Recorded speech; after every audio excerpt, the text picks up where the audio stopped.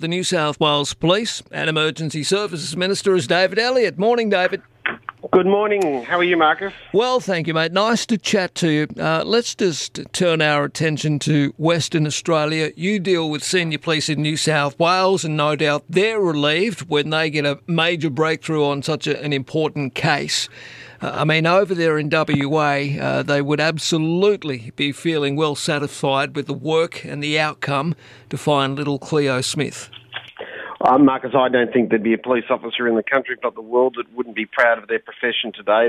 The work that had been done over there in WA was just extraordinary under very, very emotional and circumstances with some very, very anxious stakeholders. So I think everybody's got there's a collective sigh of relief, and we'll be obviously getting a bit of a debrief on how the Western Australian Police did that at some stage, and I'm sure all police forces in Australia will do that because it's quite remarkable. Yeah, and what a great outcome as well. And, particularly for police who actually went into that home there in Carnarvon and undid the locks and found that little girl, the relief must have been palpable. And then to make that phone call, one of the senior police officers with little Cleo safe in his arms, and to make the phone call to Mum, that's just something you'll never forget.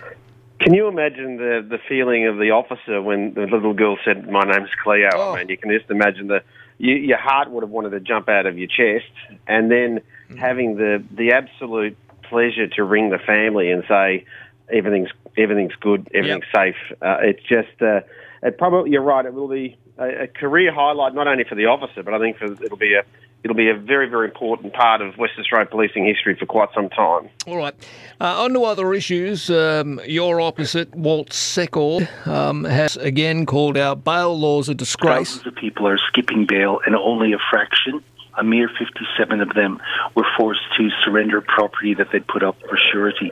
So the system's broken. The Mustafa Wallach case last week shows us that, in fact, criminals are using the bail laws, escaping a $4 million surety. Yeah, and on it goes. And look, I know it's not your fault, obviously, and you and I discussed this last week, but is there a possibility down the track we can relook at these bail laws, David? Well, it's a decision that the Attorney-General, Mark Speakman, has to make. I've spoken to Walt about it myself, and, he and I are both frustrated at the way magistrates seem to set aside the concerns raised by the police. And as the police minister, my job is to advocate for the police, and they are quite rightly frustrated at the way some of these magistrates are behaving and are letting criminals out. And I was very relieved to see that the Attorney-General say the other day that he was also upset about Mustafa Bush getting bailed, because I think it's important that the electorate, that the people of New South Wales see that when there is a problem in government, they've got to be able. The first most important part of fixing that problem is seeing the politicians responsible acknowledge it. Yeah. Mate, when you travel around the state, which you've been doing in the last week, do you randomly drop by police stations, do you? You don't announce it, you just drop by. I do. I love it. And it upsets a few of the...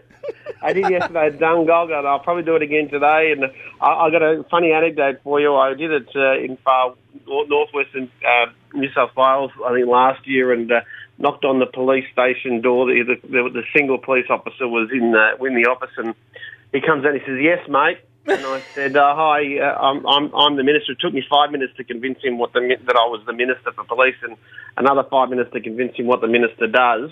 Yeah. And then I got 10 minutes of being told what needed to be fixed in these police stations. So, well, there you go. You asked for it. Exactly. That's what a certain senior police officer, Fuller, said to me when I told him the story. But listen, I think it's something that I watched when I was in the army as a soldier in the army. I watched senior officers, generals and ministers come and just randomly pick out diggers and have conversations with them. And I think it's important. I've got 70,000 police officers out there. I can't be in touch with all of them, but of course, if I can randomly have a chat and see what the issues are, and I've picked up some very important messages from the rank and file by doing that. Yeah, sure. I mean, they don't, when they're having their daily muster, they don't expect that the police minister is going to randomly drop by. I do it for the fire brigade as well, just in case anybody wonders if I'm being biased. So very, very often I've rocked up to the odd fire. Well, speaking of I think I'll be doing it today. Speaking of the fireys, $2.1 million to be spent on a new 2-bay fire station for Dungog. You popped by there yesterday. Tell me about this. Yeah, and it's important. I mean, the Hunter Valley is a very, very important part of the New South Wales economy, but it's also expanding. And so we've got a significant investment in police and emergency services in the Hunter Valley at the moment. There's not only the Dungog, but Muswellbrook's getting some RFS and fire and rescue capabilities increased. Last week I was in Newcastle, and Newcastle Police Station is getting, I think it's a $6.5 million upgrade, and a number of those smaller police stations over the course of the last year or two have had, around Port Stephens, have had an investment as well. So it's kind of setting up, from an police and emergency services point of view, it's kind of setting up the Hunter Valley for the next 20 years, and that will be complemented by more police up here as well. All right, mate, before I let you go, whereabouts in the state are you today, just so, because we have a lot of regional listeners and regional coppers that might be tuning in, or fireys. Tuning in. I'm in Harrington this morning. I'm about to go to Marine Rescue, and I'll be finishing the day in Coffs Harbour via Port Macquarie. I started the week in Bathurst and Dubbo, and I've been to Mudgee, and I'll finish the week up there at, I think, Kingscliff. Okay. There'll be a fire station up there that I'll be visiting. So it's been halfway through a very long week, but I'll be home Sunday. So somebody contact Nicole and let her know I'll be home for lunch. No worries, for lunch.